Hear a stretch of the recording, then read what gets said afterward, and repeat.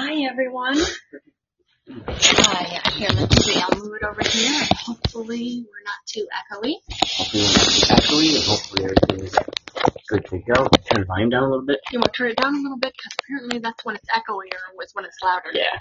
And then we'll, hopefully Nonsense will call in, or two dumbasses, or anyone. Some sense. Anybody, and tell us how our audio is, and then when Mark Charles calls in, we can have a go of it. Very excited about that. Very excited. I'm interested in hearing what he has to say. Of course, we have questions for him, but a lot of it is probably going to be offering him like, hey, what do you think of this? And then we'll see where he takes us. Yeah, or, it might be a few episode thing because... It may be. And that's okay. Nothing wrong with that. We got questions. Yeah, we do. But as always, we hope everybody is happy and healthy out there. Yeah, slow man. You need to be still. We have the most adorable cat in the world. He doesn't know what to do. He doesn't, but that's part of the fun. Isn't that right, baby? Oh, yeah, he'll figure it out. Maybe he's all... Stretch. That's the best stretch I've ever seen. So Dr. Fauci's saying there's going to be more killings, huh? More killings? How so? COVID. Oh, more death, yeah. It's not, actually, sadly not surprising at all at this point. Huh. Once again, several days ago, Tim and I both saw something. I forget if it was on Facebook I didn't or see Twitter. Anything. Well, no, I don't see anything. You saw nothing? Oh, no. I know better. I don't see You're not nothing yet? Me. See that shit. Fauci says, hey, there might be some more problems up ahead. I don't know nothing. Oh, wait, Fauci's going to come in? I don't know. We'll see, Dr. He says, Fauci. hey, Bobby Scabone. Who's Bobby Scabone? I don't know. I'm just sleepy today. That's okay. But also Fauci, he's going to... We should do this before Mark gets there, but... Should do what? We should get Mark some music. Oh, you want to come up with a theme song for Mark? Yeah. I imagine something Navajo would be a good choice. No, we'll ask him. Maybe not. Maybe I don't think he's like that. I don't know. I don't think so. He definitely holds on to his Navajo heritage. Yeah, but I'm sure he doesn't all think of, Yeah. Oh, yeah. I don't think it's like that. It's like, I don't think, what's her name? Lionel Richie's daughter listens to her dad's songs all day. That's true. That's true. I could see what you're saying. You might, you might like, Tupac, you might like jazz. You might. Then I don't, That's cool. It's cool for you. I have some issues with that. You have some issues with Tupac and jazz? No, just jazz. Just jazz? Jazz or fucking... I mean, there are different types blues, of jazz. Fucking with the whole, you know what I mean. Do I? The bad playing music. The bad playing music? The bad playing music. Well, there are lots of garbage renditions of songs of course, all different genres. I bet he likes Leonard Skinner. He might. Who doesn't? Maybe. Who doesn't? Leonard Skinner. That's how, when you go traveling in other countries. Yeah. The rule of the road is, right? What's that? Is if you run into another American, supposed American. Okay. And they say, oh yeah, I'm from the States. Where are you from? Blah, blah, blah, blah, blah, blah. Ask them if they like Skinner. That's the code. And if they say, if they don't, first of all, they'll probably say yes, just to say yes. But then you say, all right, what's your favorite song? Okay. And if they say, fucking Freebird, that's it. Get out of there.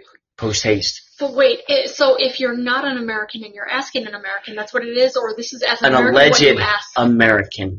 Oh. Like if I'm, kicking back at Russia, Yeah. And some guy goes, hey, I'm going to buy a can of Pepsi. Not the fucking plastic bottles. A tin, as they say in fucking Britain. Is that an American thing or is that just a you thing? No, listen, I'm telling you a story. Why do you stop interrupting me? Okay, well I'm just asking. I'm trying to follow. It's pretty easy to follow. A tin So somebody says, "Oh, hey, I see you have that Knicks hat. They suck," and we start laughing. Then I know he's probably an American. But if there's like, "Oh yeah, I'm a big Knicks fan too. Good thing you got some Pepsi here." You're like, "Oh really? We're from the States. Anybody's gonna fucking rattle off some fucking. I'm from Mishmash Kabosh, wherever the fuck it is." Where's Mishmash Kabosh? I don't know, but they'll probably try to sell it to you. Well, say hey, are you a Skinner fan? Oh yeah. Ask them what their favorite song is, and if they don't know. Time to go. If they don't know, it's time to go. So this is what you do for, It's not what I do. I'm trying to save lives here, honey. Fauci's got his thing, I got my thing. I'm trying to save lives here. See him up there? Oh yeah. Here, trying to save lives, honey. Hey, maybe we should put on Do Not Disturb in case he tries to call in. Oh yeah, I do have it on Do Not Disturb. If he tries to call in, calls can still come in. But Do Not Disturb means I don't get any messages if somebody texts or... No, I think that's if someone even calls, too. No, because Dad has called in a few times and I had to remember Do Not Disturb. I don't know. I stand corrected.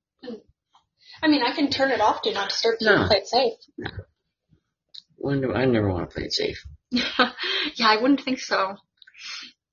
No. This kid's going to be... become the Italian teen on track to become the patron saint of the internet. A 15-year-old Italian computer whiz died of leukemia in 2006 and is going to be the first patron saint of the internet. Okay. Carlos Akustis was credited with healing a 6-year-old Brazilian boy who inexplicably recovered in 2013 from congenital deformation of the pancreas. Okay. A priest prayed to Carlo on the boy's behalf. Carlo. The boy's harmony and miracles attributed to Carlo.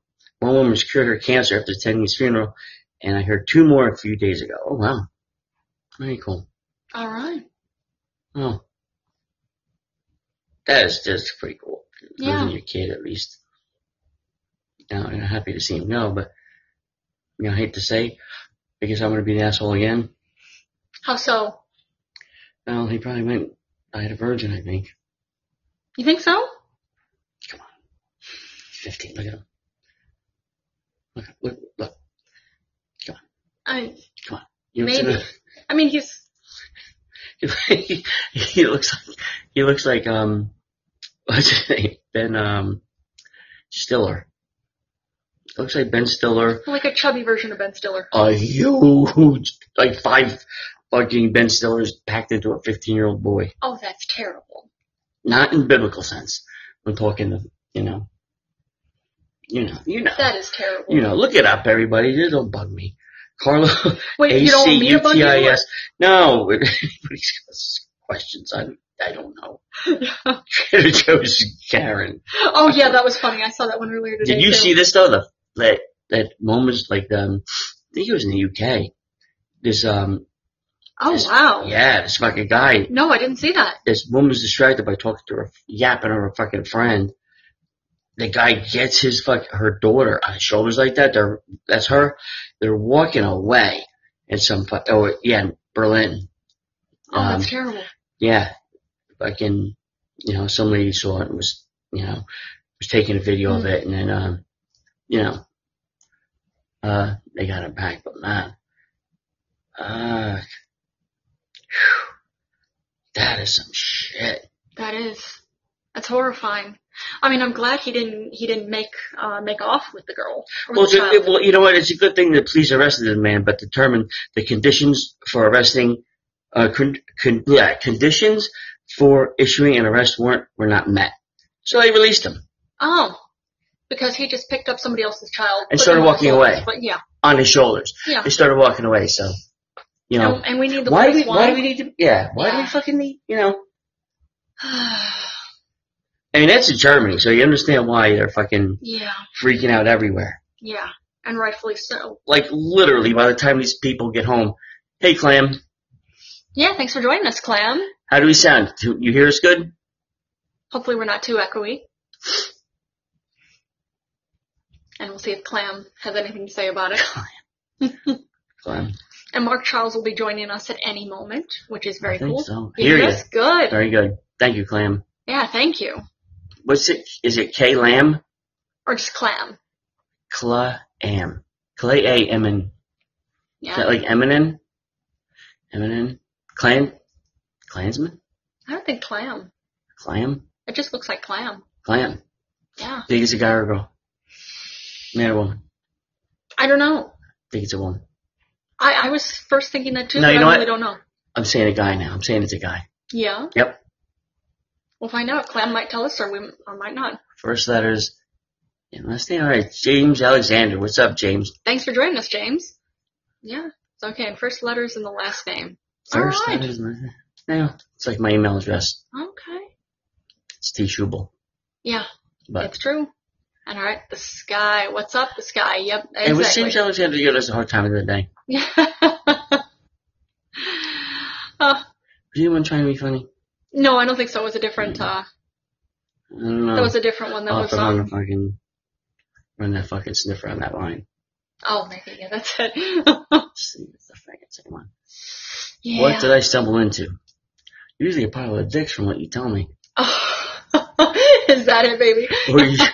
Or your mom's bedroom with a whole bunch of dudes in it. Oh. Sorry, man. Sorry. Oh. James, I made a bad... That's terrible. I'm trying to be on my best behavior, James, so I'm sorry you're my fucking... I'm sure you've heard this many times. James, I'm sorry that you're my outlet, but yeah. Exactly. Tell me something funny, James. Yeah, because we're waiting, we're going to be interviewing independent presidential candidate Mark Charles in just a minute. Oh yeah, he's the most beautiful kitty in the world. Yeah. Thank you. Just don't try to get on my good side. Yeah. Yeah, he's a happy boy. He's on his hammock in the window right now. Yeah. Mark Charles, he's an independent U.S. presidential candidate. If you look up Mark Charles 2020, you'll find him. So yeah, any minute now he'll be calling in and we're going to get to have a conversation with him. So that'll be pretty cool. that'll independent. He's independent. Mm-hmm. Party as much as possible, bro. No. Yeah, exactly. Word indeed. So we're excited, but yeah, you can look him up, markcharles2020.com, or just look up Mark Charles, you'll find him. He's, he's independent, and he has a lot of better ideas than, of course, Trump or Biden for that matter. So we're excited to talk to him. We're excited to hear what he has to say. Thanks for joining us, Zeldin. Yo. Zeldin. But yeah, that'll be cool. Yes. But yeah, he should be here any minute now, which is exciting. Yeah, well, I don't know if it's gonna go on if you're you know, I will, just to play it safe, I will turn off the this one. I know that Dad has called in before when we had this here, but now we'll play it safe and it should be good. All right. Oh wait, the link I received didn't work. My username, okay, Mark Charles 2020. Okay, so maybe. Okay, here we gotta give Mark Charles the details for this. Okay. Yeah. Look up live, go to live things, and we're. Let's see. Let's find one of the. So just bear with us. Yeah, sorry about that, guys. Yes. I'm on the wrong one. Yep. You know, there's great technical, Yeah. I think it's just, look up, I just letting them know I'm getting it too. Okay. Two guys walked into a bar. Okay, yes, thank you. Thank you for that. Okay, what happened? You would have thought they would have ducked. Ah, that's good. That's good. Send him that, all right. Send him that picture of that. Like he has to go to live. Okay. That's pretty good. Yes. You can tell me a bear joke. Oh yeah, I'll have to tell the bear joke, but I'm going to send this to Mark Charles first. I'll tweet live. I'll tweet that. Okay. Just a picture. See a picture? Let me do it quickly. Okay. Done. Alright. And then another one. And then okay, here, just a minute. Alright. Sorry, guys.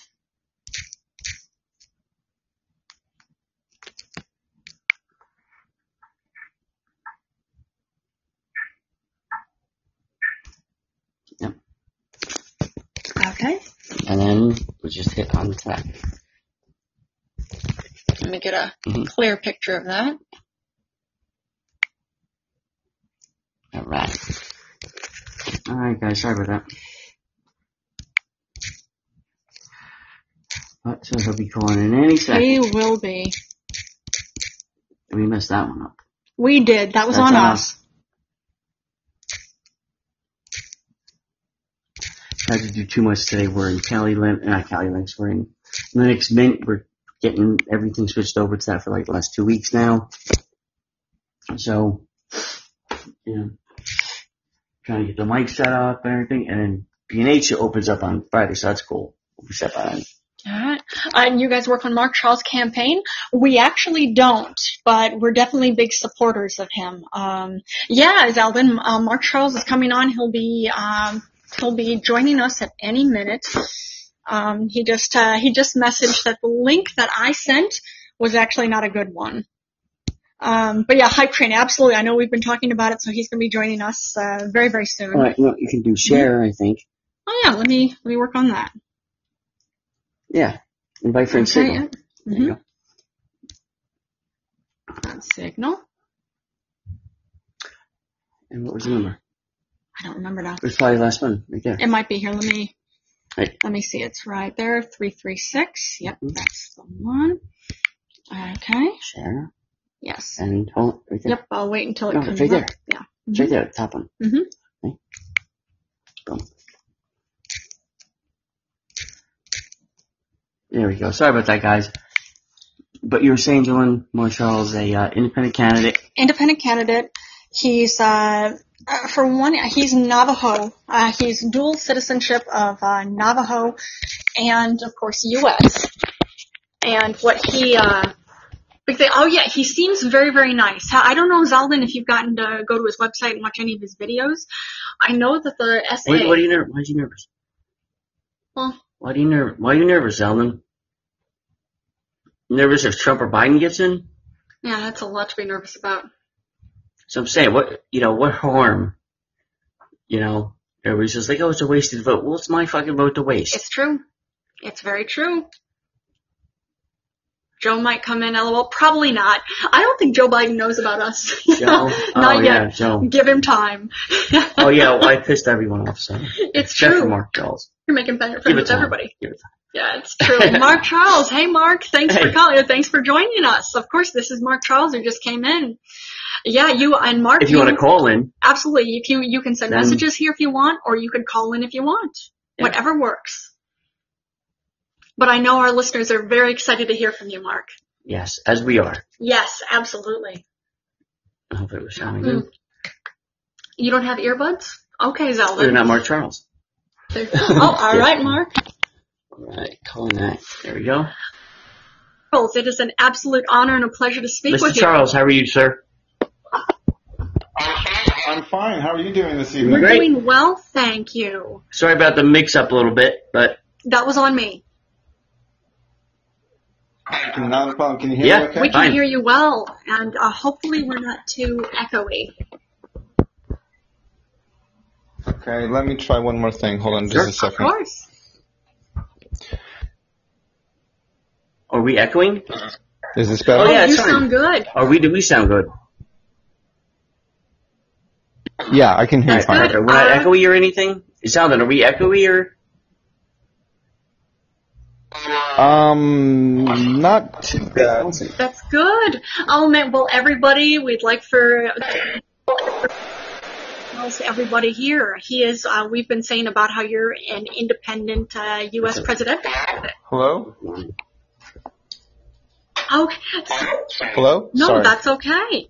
Okay, so we're very excited about this, and you've said before too. Everybody is talking about it's Trump versus Biden, and both of them seem to be terrible choices for us. What inspired you to run?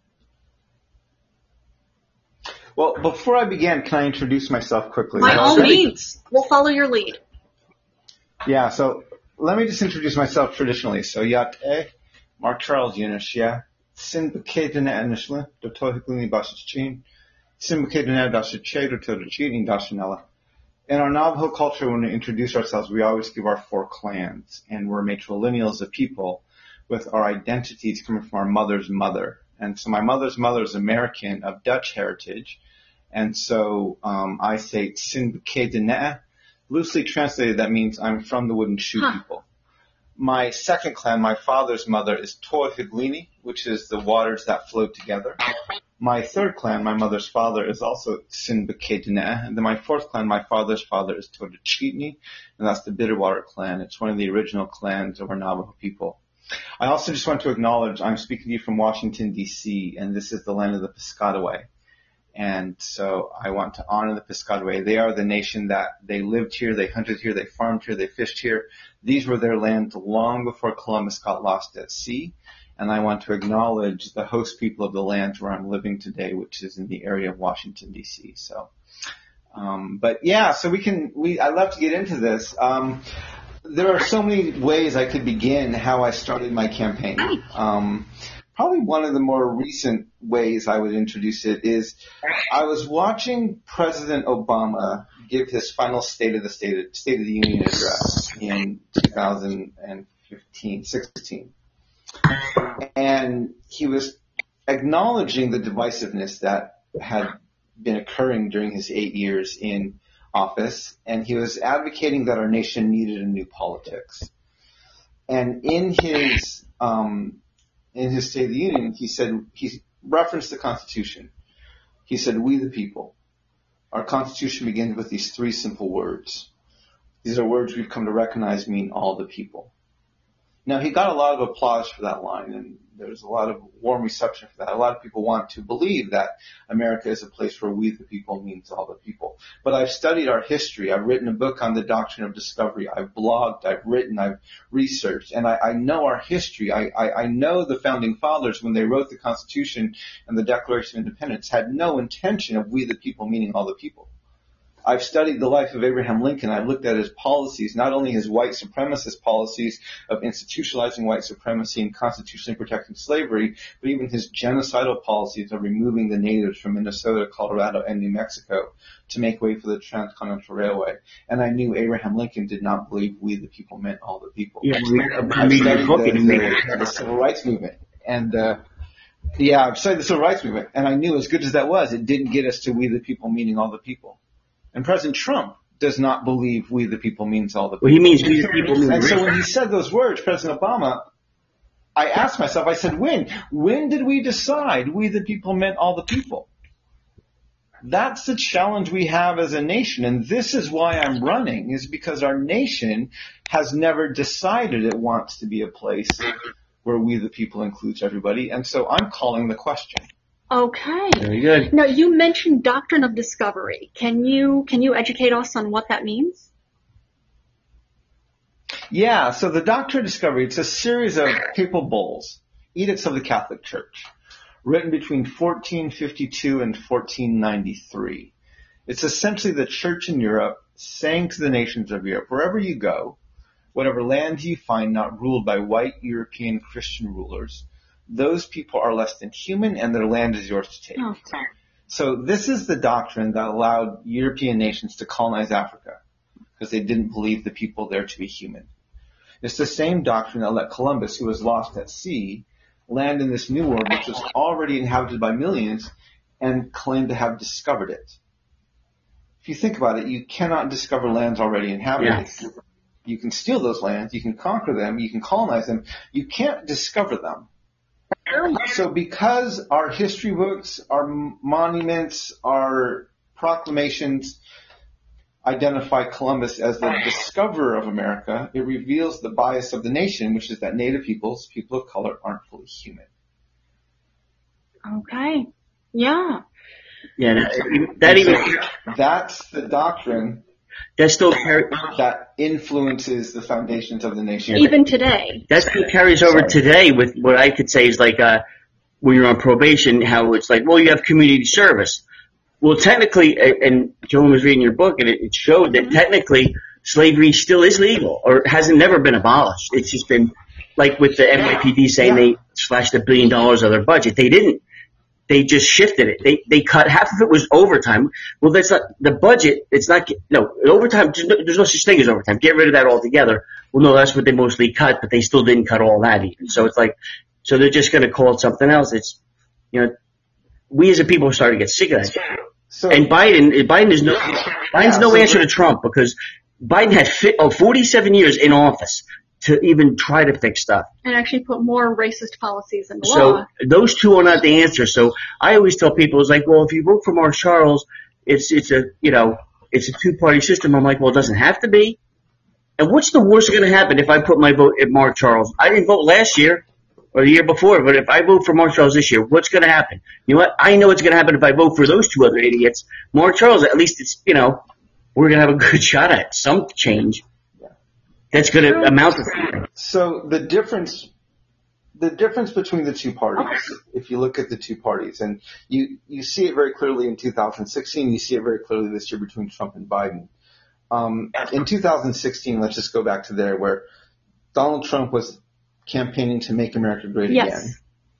And the Democrats' response was America's great already. Yeah. So they both agreed our past, our history, our foundations were great. They disagreed if we were great in 2016. Donald said no. Hillary said yes. It's great if you're white. You're white. See, they were the difference between the two. It wasn't a difference of racism versus anti-racism or equality versus inequality. It was a difference between explicit versus implicit. So Donald wanted to make our nation explicitly white supremacist, racist, and sexist again, and the Democrats wanted to keep our white supremacy and racism implicit.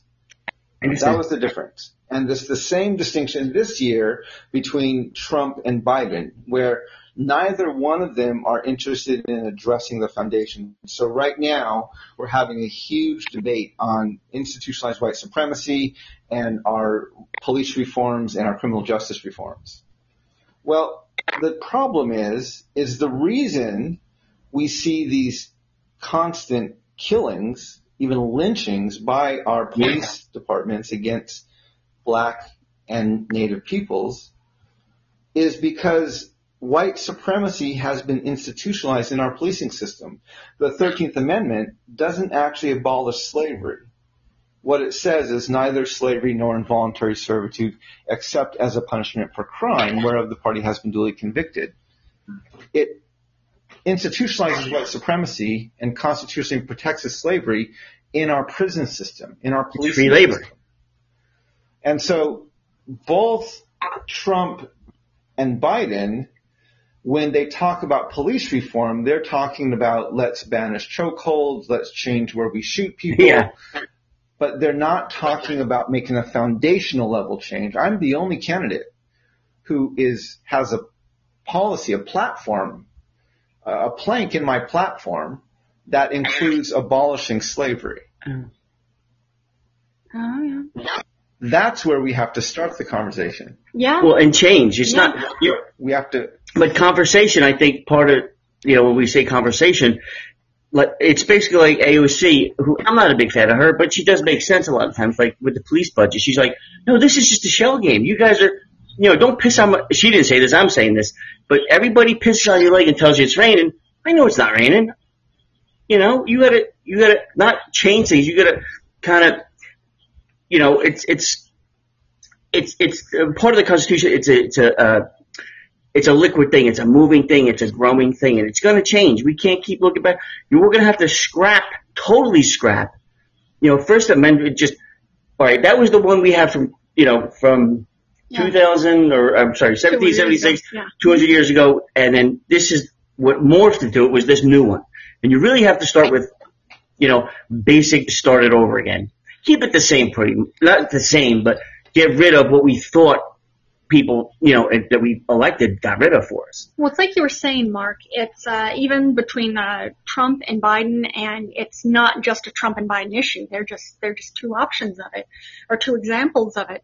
The number of basically, for the most part, white people just not getting it.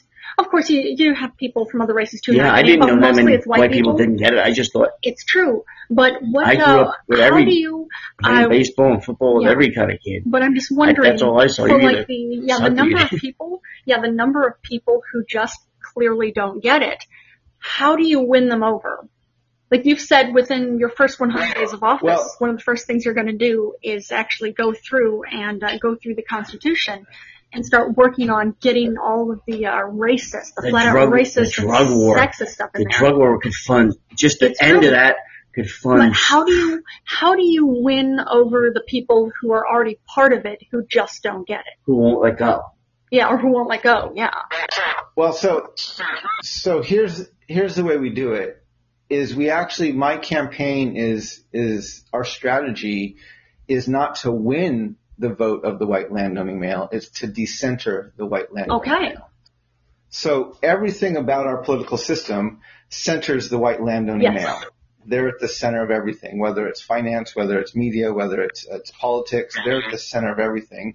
And the Constitution was written to protect white landowning men. That's why we have a Constitution. It specifically excludes natives, it specifically excludes women, and it counts Africans as 3/5 of a person. So back in 1776, that left white men, and it was white men who could vote, landowning men who could vote. So that's why we have a Constitution. And for years, over 100 years, Congress and the White House was predominantly a white landowning male. For a long time. This is why it's never changed. This is why even when we got rid of chattel slavery, we didn't get rid of it. We just institutionalized it in the criminal justice system.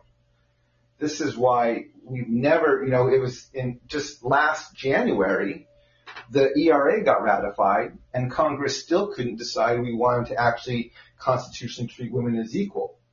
I mean, it's 2020 and we still can't decide as a nation that we want to treat women as equal. Why? Because Congress is predominantly a white landowning male club. Yeah, do you think? And so what I'm trying to do is decenter the white landowning male. I'm not necessarily trying to win their vote. I have a strategy that gets me to the White House in spite of their vote. Okay. Because they are not going to support me. They are not going to support the policies I'm advocating for, not because I'm not trying to oppress the white landowning male. I'm trying to decenter them. I'm trying to move them from the center and allow them to join the chorus of voices that are around the margins, the voices of women, the voices of LGBTQS, IA plus 2X, the voices of natives and African Americans and people who are on the margins.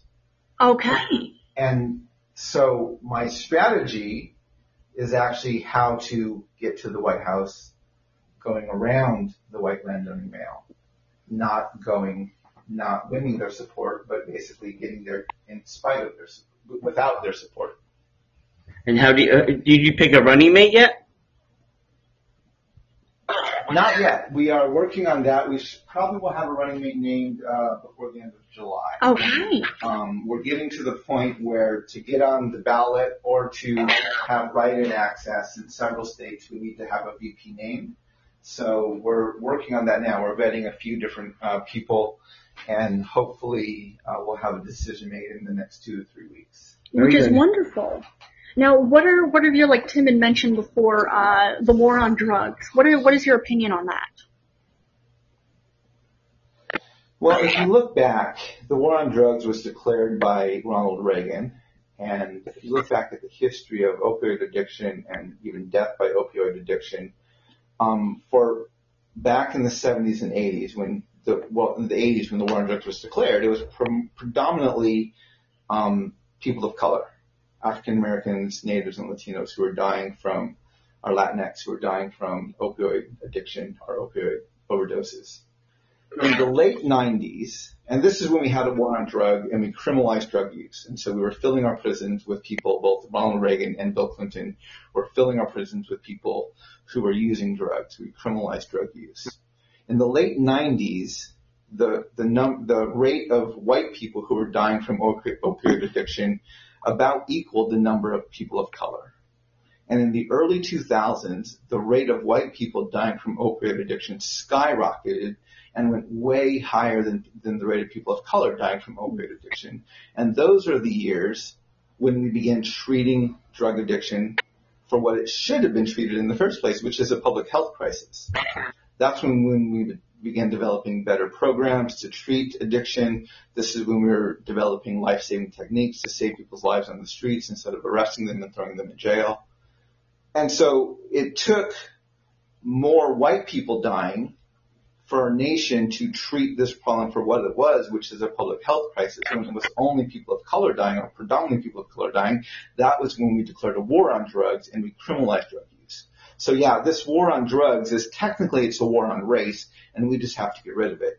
It's not a fair system, and it's not meant to actually serve or help people. It's meant as a way to criminalize drug use and ultimately to incarcerate, i.e. enslave people of color. It's actually, I think, believe too, is a jobs instead of, if when the government, remember the DA, I believe, was originally, it's going to pay for itself, it's going to pay for itself. Well, it never does. The only job it has is to get bigger.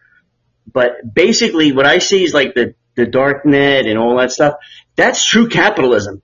When it comes to, of course, child porn, those people should be shot. But, there's no excuse for that. But like drugs, if you have people, if there's that many drug addicts, quote unquote, out there that are there's so much cocaine being consumed and stuff like that, the numbers, no one would have a job.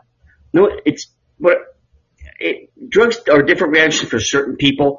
And I think if you regulate it like tobacco and cigarette, and alcohol, I think that's a really good start. Oh, yeah. Now, one thing I'm wondering, too, you mentioned this in your book. And Ross Ulbricht should not be in jail. If anything, because allegedly he created Silk Road. But even if he did, he should not be in jail for two life sentences for it. Because since Silk Road's inception, violent crimes here in the United States are down 65%. There you go. For drugs, because people just buy them online now. They don't have to go to inner cities to, get shot and everything like that. But anyway, and Edward Snowden, I think, is another hero. We wouldn't know about all this government, prying into our private business if it wasn't for him. So what do we do to him? We scare him so much he's living in Russia. I think this nation has drank and breathed a lot of crazy juice. It's true, and that's something too. You were saying before about how that when it comes down to winning over, like you said, white landowning men, you're not gonna. That you're probably not going to because they like things the way they are. How do you deal with this added level of crazy that it seems that not everybody, it seems like too many people are drinking at this point? How are you able to get your message forth because of that? Well, this is one of the challenges we're facing is our message has been really muffled by mainstream media and by the two-party system. And so, I've been in the race for a year now. I've been at several forums and different events with some of the major Democratic candidates. I was at 2 Native forums and 1 other forum with almost all of the other candidates who ran in the primary: Elizabeth Warren, Bernie Sanders, Julian Castro, Kamala Harris.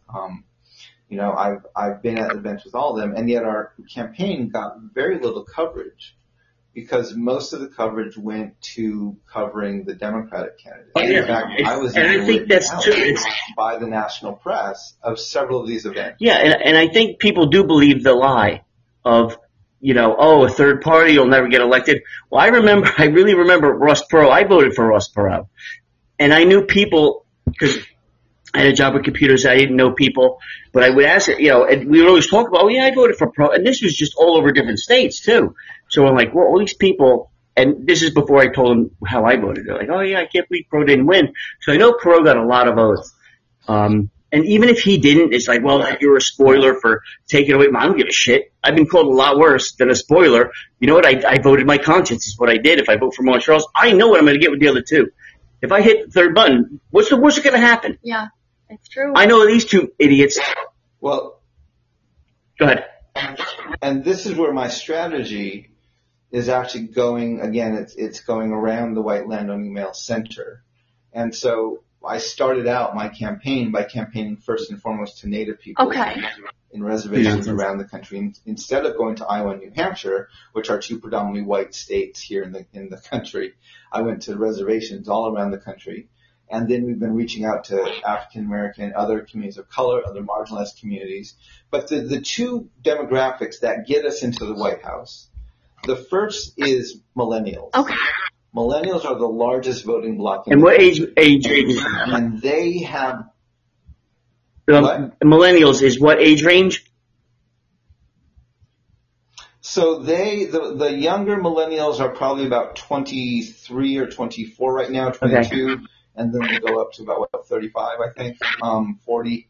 And so millennials have been screwed economically by the system. Yes. Right? They were told, go to college, get a good education, you'll get a good job. Well, they went to college. While they were in there, we changed the rules on them. We jacked up the prices and changed lending. And so they came out of the university with tens of thousands, even hundreds of thousands of dollars in debt. And there were no jobs. They're teaching adjunct at some community college for $350 a class. And so they've been screwed by the system. Plus, they're being laden with trillions of dollars of national debt. And so millennials, regardless of race, are drowning in debt, and they're ready for systemic change. Yes. Yeah. Yes. Everyone is. And the key thing is they don't own anything yet. Their only financial asset is their debt. This is why the two parties ignore them. Which is crazy. And this is why they are the focal point of my campaign, because they only have debt. They're actually open to changing the system. And that's what we're pushing. And so Again, it's, and I knew it has to be, and even Bernie Sanders was still kind of like, I believed he believed a lot of it, but I also believe he answered to the same people, and that's the oligarchs. Yeah. The oligarchs, they control, if we're living in an oligarchy, Yeah. Well, it's like you even say in your book about how we in the West tend to just not realize about how much we are of the mindset that we rely on these institutions that are just, most of them at their core are just toxic at this point. That's a lot to get through. But okay, so at the very least, the process. And as far as money goes, I talk to friends that they do okay, they do real okay. And when I tell them the difference between $1 million and $1 billion, intrinsic wise and real world, is if the day you're born, I give someone $1 million, but they have to spend $1,000 a day. That $1 million is gone in about 3 years, maybe 3.5 years. Okay? Well, that's not going to work out. So how about this? The day you're born, I'll give you $1 billion with the same conditions. You have to spend $1,000 a day every day. That is going to take you 32 lifetimes. That's the difference between 1 million and 1 billion. I know there's a few more zeros, but that's the difference. So when you hear people have 65 billion, are you? Yeah, that's something. There's no way you can spend it. One of the things I've said frequently is it's a falsehood. No one can earn $1 billion. In the debates, when Michael Bloomberg was in these debates, and there was one debate where Elizabeth Warren just ripped him for his wealth, and she was really pressing in on him, and he was defending himself, and he said, "I've worked very hard for my money. I worked hard for my money." Now, he may have worked hard. I don't deny he works amazing, but I'm not quite certain he's worked no harder than the janitor who's sweeping up the factories and the warehouses that he owns, and he's working no harder than all the other people. No one's labor is worth $1 billion. You cannot earn $1 billion. You can hoard $1 billion. You can cheat your way to $1 billion. You can lie away to $1 billion. You can't earn $1 billion. True. And we saw that even in Michael Bloomberg, because after his campaign was over, he had hired all of these staff promising them that they would be paid through November. And once he ended his campaign, he cut their payoff. Yeah, that's how you get your $1 billion, Michael Bloomberg, is you make these promises to people, you milk them for everything they have, and then you screw them. Well, that's how you earn $1 billion. Yeah. Well, He demonstrated it for us right there. Oh, yeah.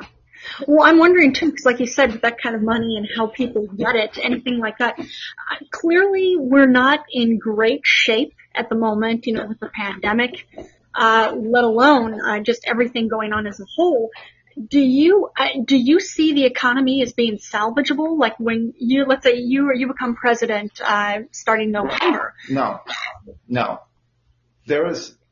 Joe Biden released a brilliant ad probably about a month ago, maybe a month and a half ago.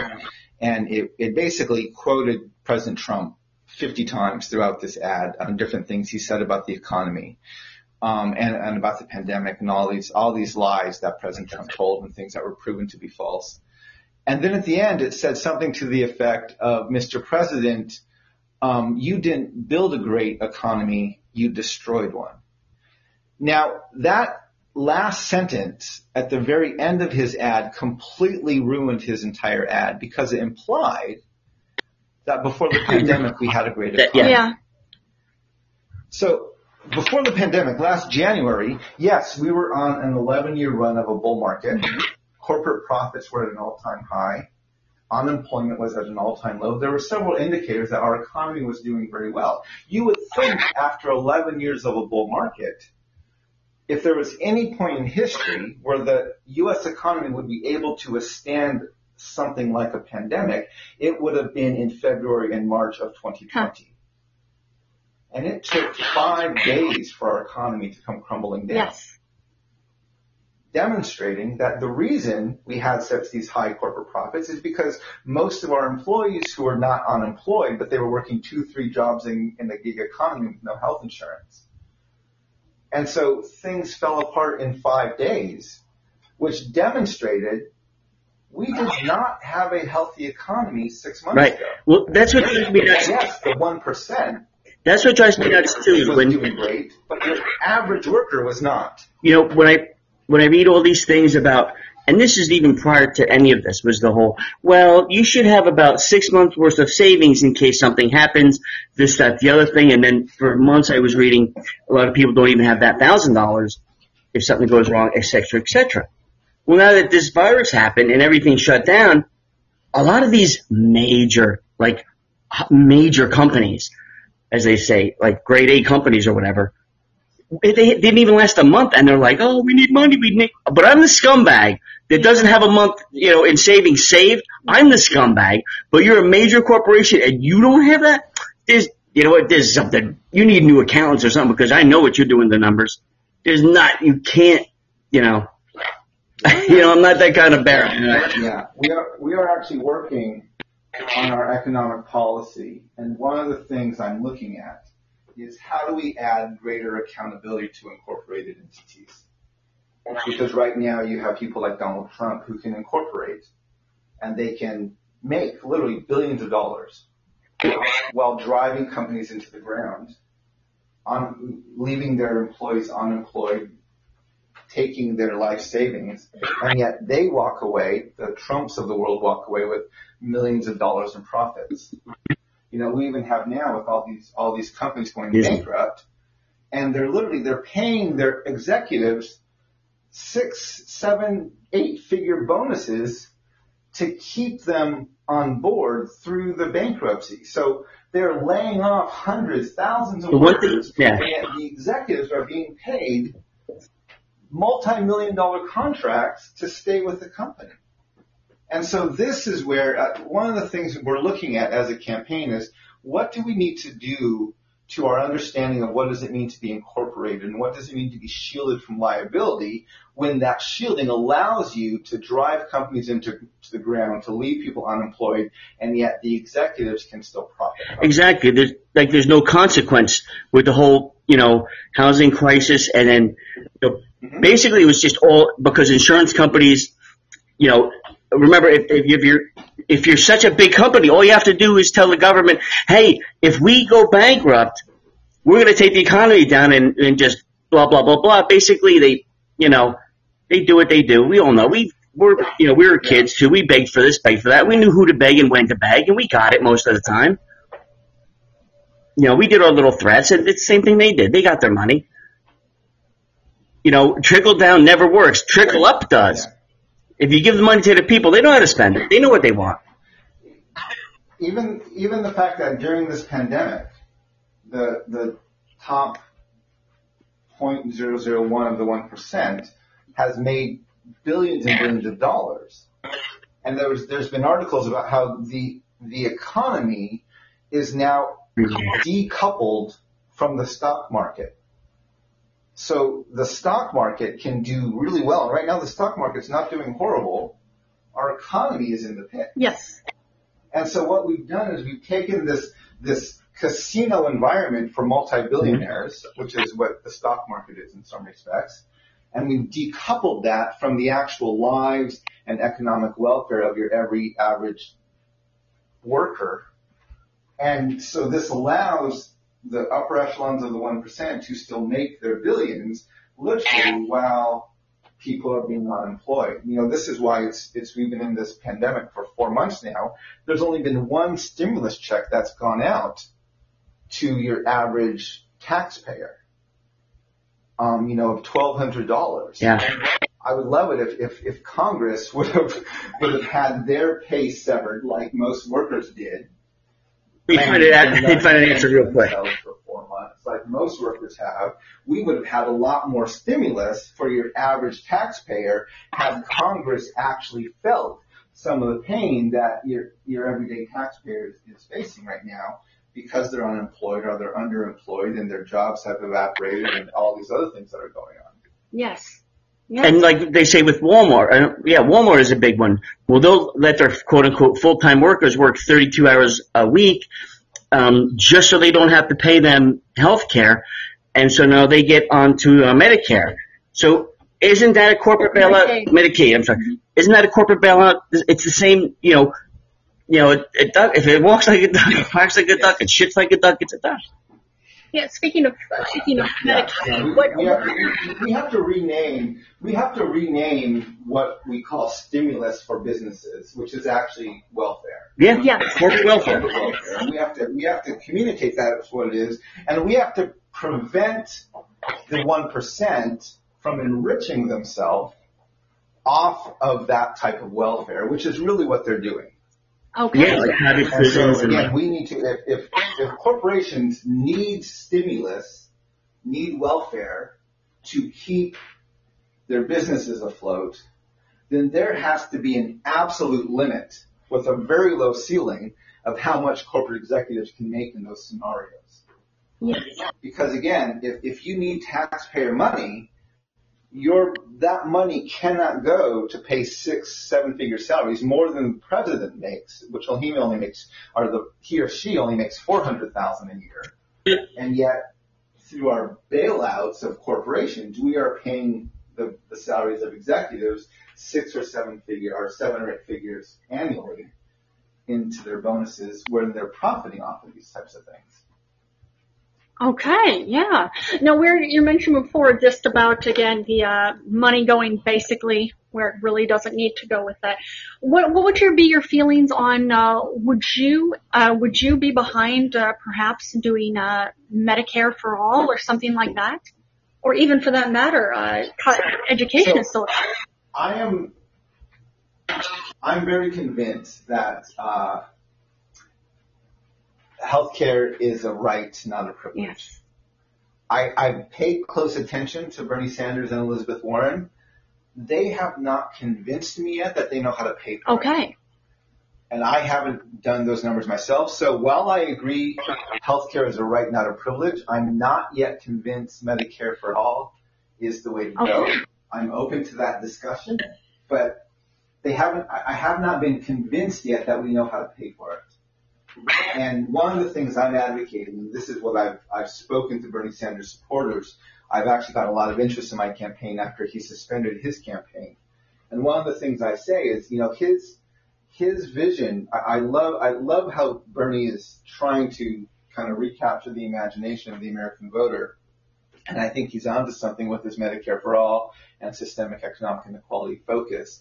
The challenge is Bernie does not really understand race and the disparity that race creates in our nation. And so one of the things that I'm adamant about is right now we have foundations that again exclude women, exclude natives, and exclude African people specifically, and then exclude other groups implicitly. And so had Bernie Sanders not suspended his campaign, had he won the nomination and had he somehow managed to beat Donald Trump, get elected, and get Medicare for All passed. Had he done that, with the foundations we have today, that again exclude women, exclude natives, and exclude African people, what would have happened is we would have had great health care for white men, and everybody else would have got a hodgepodge. Because we haven't fixed the foundations yet, our country was not built to distribute things evenly. They were built to favor white landowning men. And so we have to fix the foundations first, and then we can have a very robust discussion on, okay, now how do we provide health care for everybody? Now how do we provide these other services that we need so that we can actually distribute these things equally instead of in a way that favors the white landowning male demographic. And actually, like you said, once you tear down, again, this is why. Like once they tear down the system, this is why I have my first 100 days plan to remove that racism, sexism, white supremacy in the first 100 days, so we can actually start having discussions on things like healthcare and police reform and all the other things we need to do as a nation. Okay. Well, even from what I'm understanding for some of it, I know this wouldn't be all of it, but from what I understand for some of it, if you wanted to do between Medicare for all or something like that, or even college tuition covered for all too, one or the other, I think not both. The U.S. occupies every country except for, I think, Iran and North Korea. From what I understand, if we pull soldiers out of there, that'll be a lot of money that can go to there, but then what do the soldiers do? So it's tough. Do you build bridges? Yeah, build bridges. That's build true bridges, too. Service roads. The amount of money that our country spends on military dwarfs not just many other nations, it dwarfs the globe, the amount of money that we spend on our military. And one of the reasons is, and this is, when I talk about foreign policy, one of the nominations I'm most excited to make as president is I want to nominate a Native American as my Secretary of State. Okay. Not only to have a Native person in the White House, but have a Native person be the first ambassador to the globe. Okay. That would be transformational for our country. One of the things I talk a lot about is this need to create common memory, where we do not have a common memory as a nation. We have a white majority that remembers a mythological history of discovery and expansion, opportunity and exceptionalism. And we have communities of color, women, other marginalized communities that remember a lived history of stolen lands and broken treaties, of slavery and Jim Crow laws, of massacres and boarding schools and internment camps and families separated at the borders and segregation, mass incarceration, and there's no common memory. And that's true not only domestically, it's true internationally. Who are most of our allies? Most of our allies are colonial nations who at one point colonized a good portion of the world.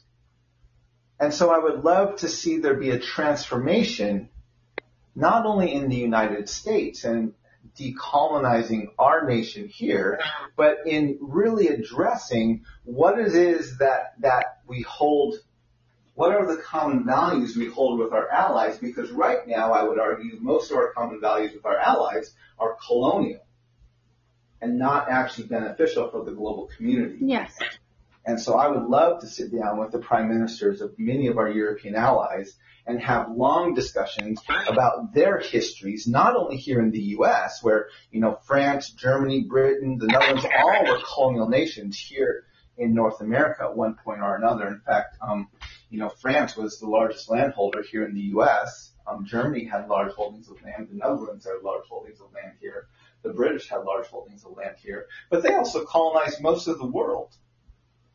And so these are the conversations. And so by having not only a Native president, but a Native Secretary of State, I think that could begin to transform and bring up some very healthy conversations within the global community, because we would have someone who would have a different memory. We saw both sides of it. Our ambassador. Yeah. They see both sides of it, Absolutely. Absolutely. So I always would say, if you want to balance the budget, always get the proverbial, welfare mother. She has a few kids, through a few different fathers or whatever.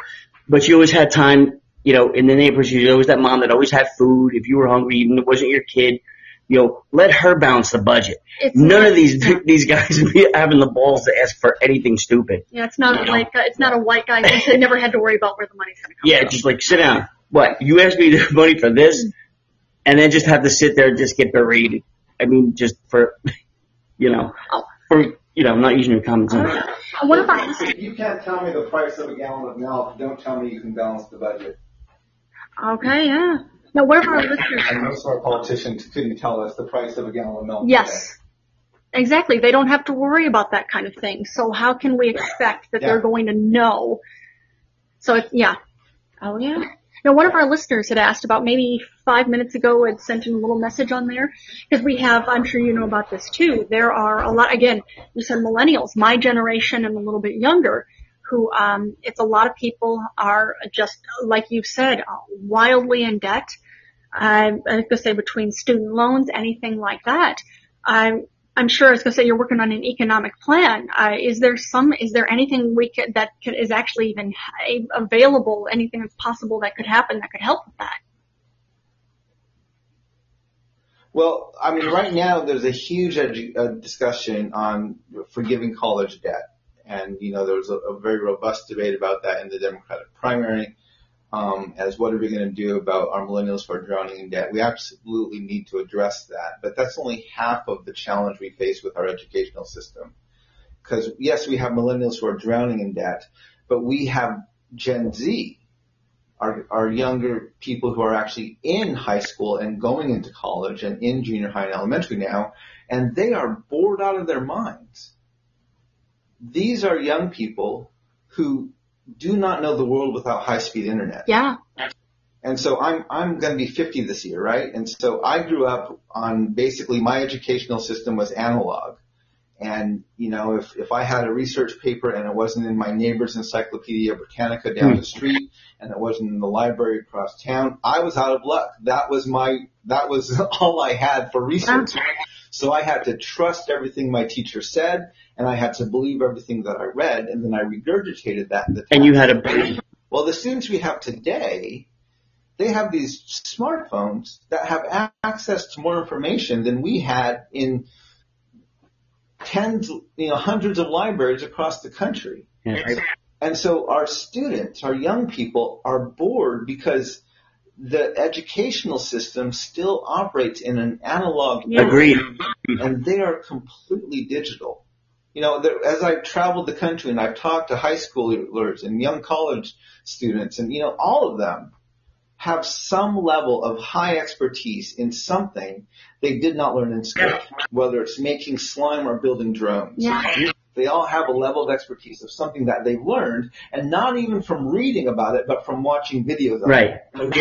The amount of information that these people are learning from watching videos on YouTube. Yeah, I think the Amish, mind-boggling. I think the Amish do that. They, put all the kids in a classroom. The kids just stare out the window. They're like, well, go. You want to go hunt and go.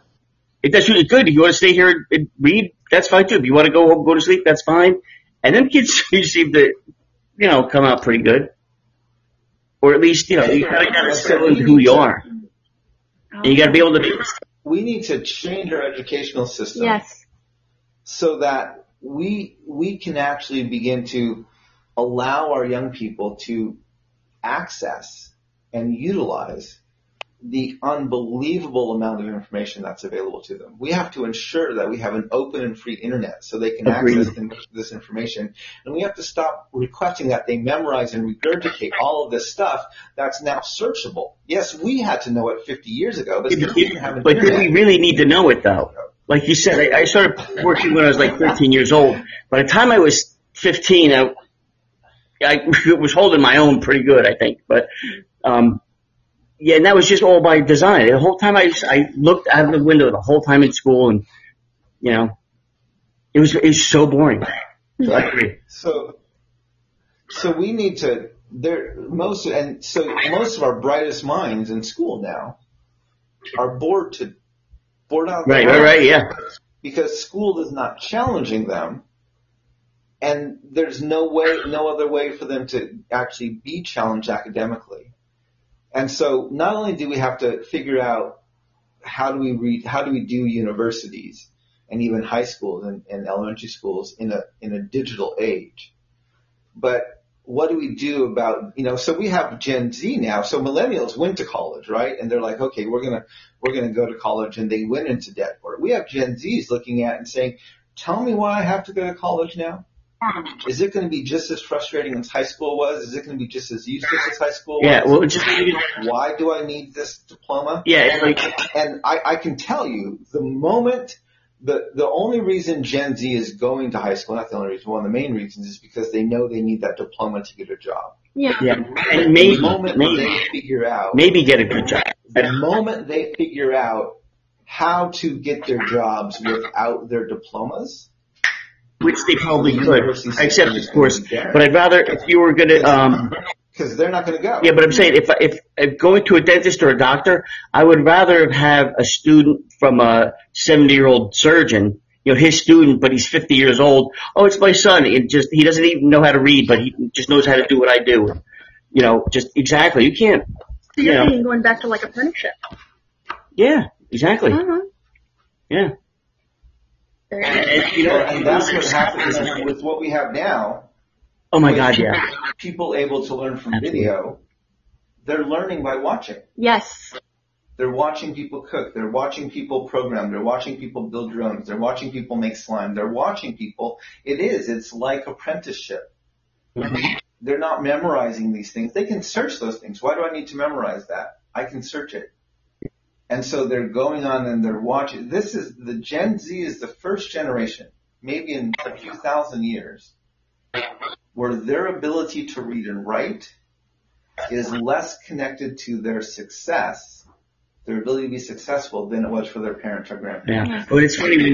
Not that reading and writing is obsolete, but for centuries, reading and writing was the most cost-effective, efficient way to record, archive, and transfer. Yeah, if you think about it, and that's not from the history, if you think about it, the most cost-effective, from the very first time, like you said, you started going to school, everything that man has ever learned and put on paper or cave walls, up until yesterday or today, okay, you had to take libraries and, as you said, books, and maybe over in London they have a copy of it. Now all that information is in your pocket, literally in your pocket. In your pocket, yeah. In the phone. But even for Gen Z now, the most cost-effective, efficient way to record, archive, and transmit information is not reading and writing. Yeah. It's video. Well, it's just, but it's video. Yeah. So you're a minister, you're a priest, right? And it's absolutely changing the way that they interact with the world. Yeah, but absolutely changing the way Gen Z interacts with the world, because reading and writing is no longer the most cost-effective and efficient way to record, archive, or transmit information. Agreed.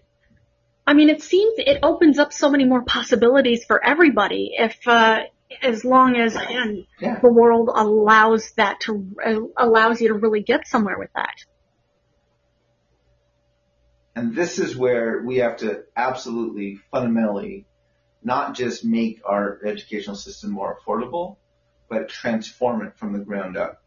Because it's a whole new ballgame out there than what it was even 20, 30 years ago. Yeah. Yeah. And Gen Z gets that. And they're bored out of their minds in high school right now and in college. So, Mark, what do you do for fun, though? We hear this is fun for you, so.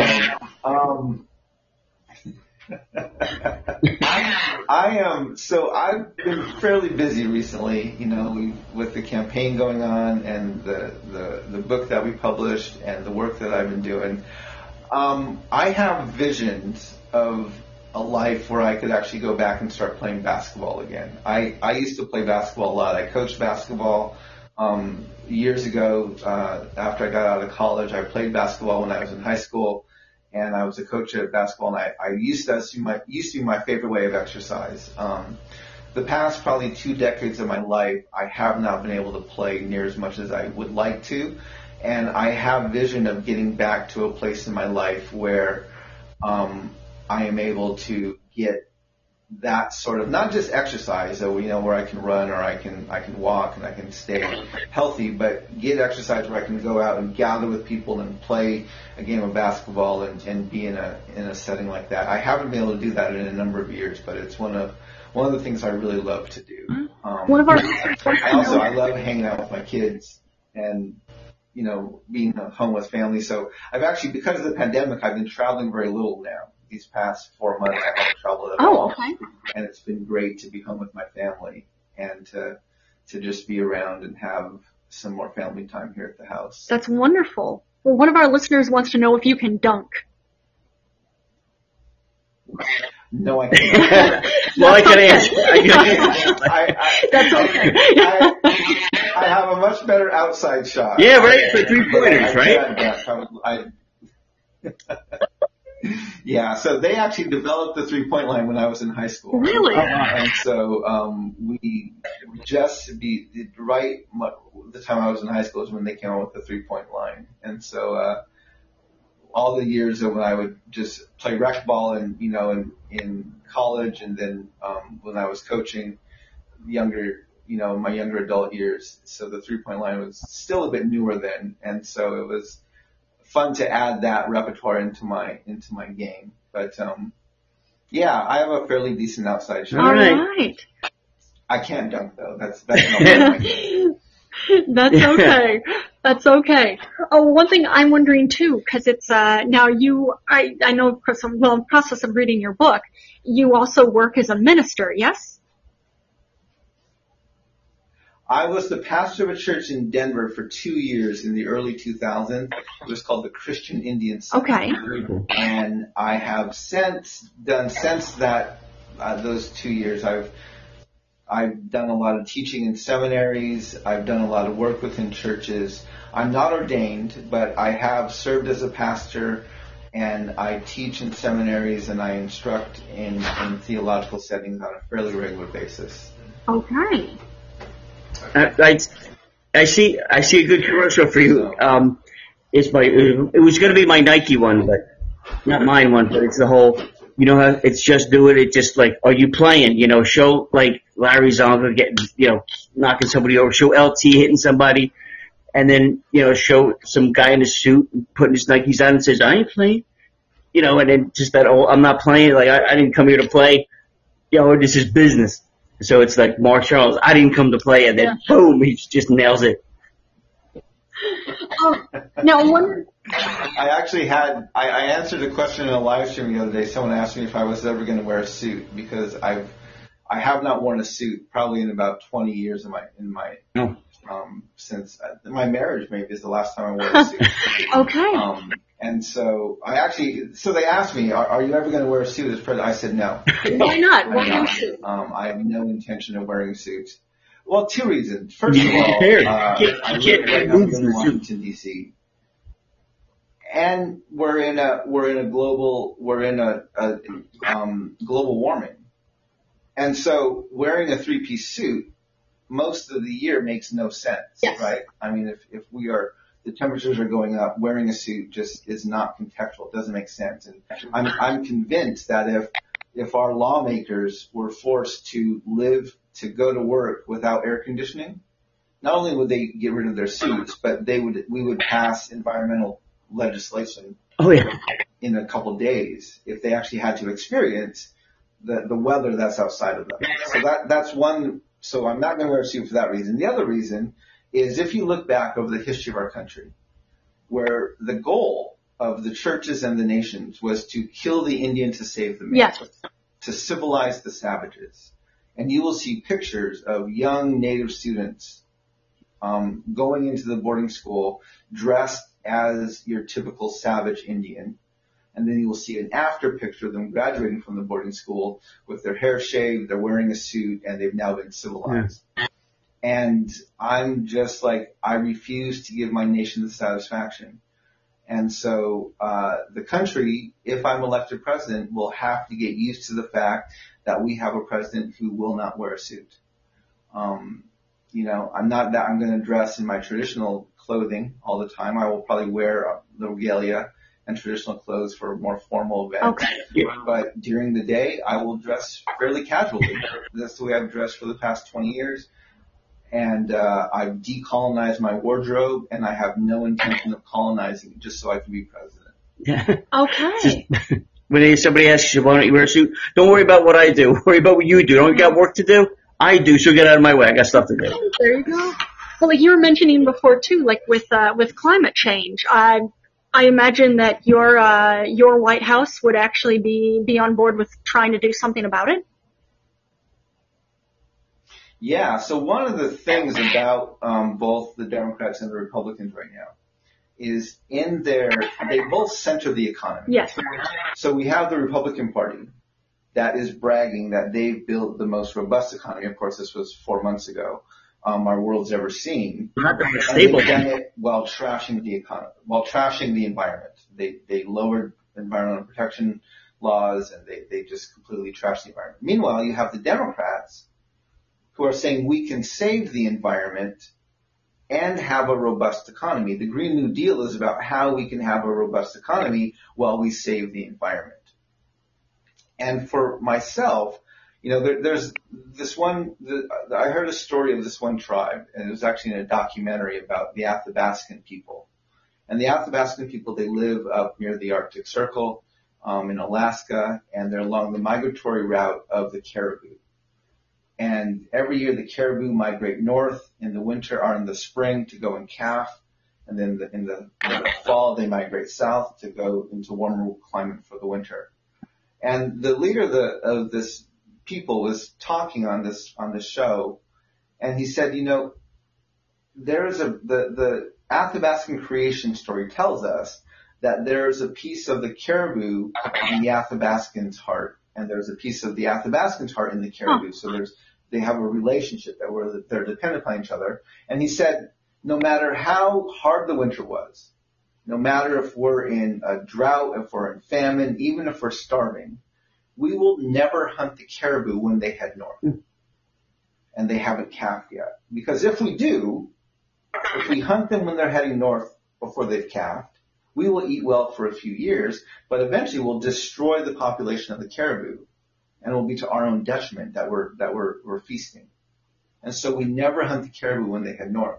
But we do hunt them freely when they go south, because we need their fur for our clothes, we need their meat for our subsistence. And so, but they have this understanding. Now, Western culture, in general, and America specifically, has been hunting the caribou as they've headed north for hundreds of years. Yes. And our environment is at a tipping point. And so right now, the Republicans are trashing the environment to have a robust economy, and the Democrats are saying we can have a robust economy even while we save the environment. And I'm going to tell the American people, I cannot make you a promise about that we're going to have a prosperous economy while we try to save the environment. I can't do that. We actually may have to make some very difficult choices and have some real sacrifice if we're going to bring the globe back from the tipping point that we're at. And so my administration is going to work to decenter the economy and even decouple it from the environment and say, this is such a crisis that we need to take drastic action, and we may need to make some difficult choices corporately, communally, not leaving people behind, but making corporate decisions to exist with less so that we can save the environment. And the great thing is Gen Z gets this.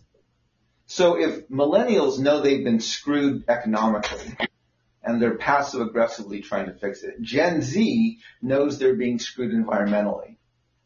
But they're not doing it passive aggressive. They're like, oh, hell no. And so they have been, cleaning up the plastic islands. They organized just 6 months ago or 12 months ago, a global climate strike, right? They organized a global climate strike, the Gen Zs did.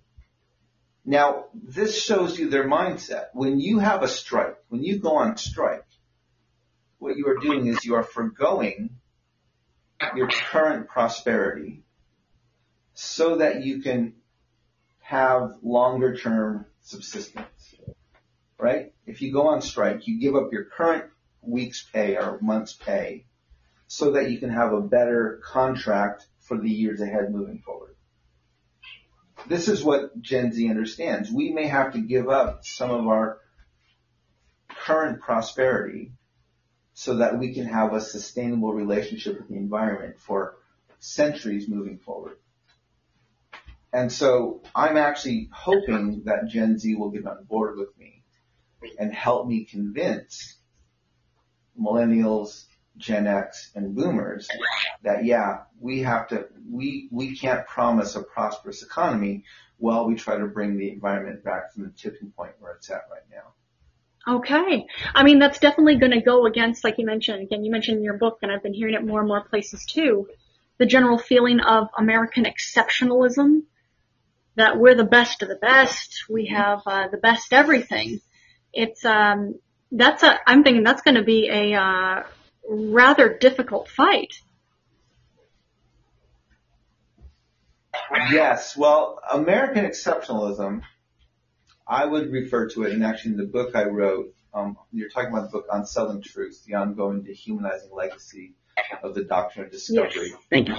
And in that, I actually refer to American exceptionalism as the coping mechanism of a nation that's in deep denial of its genocidal history and its current racist reality.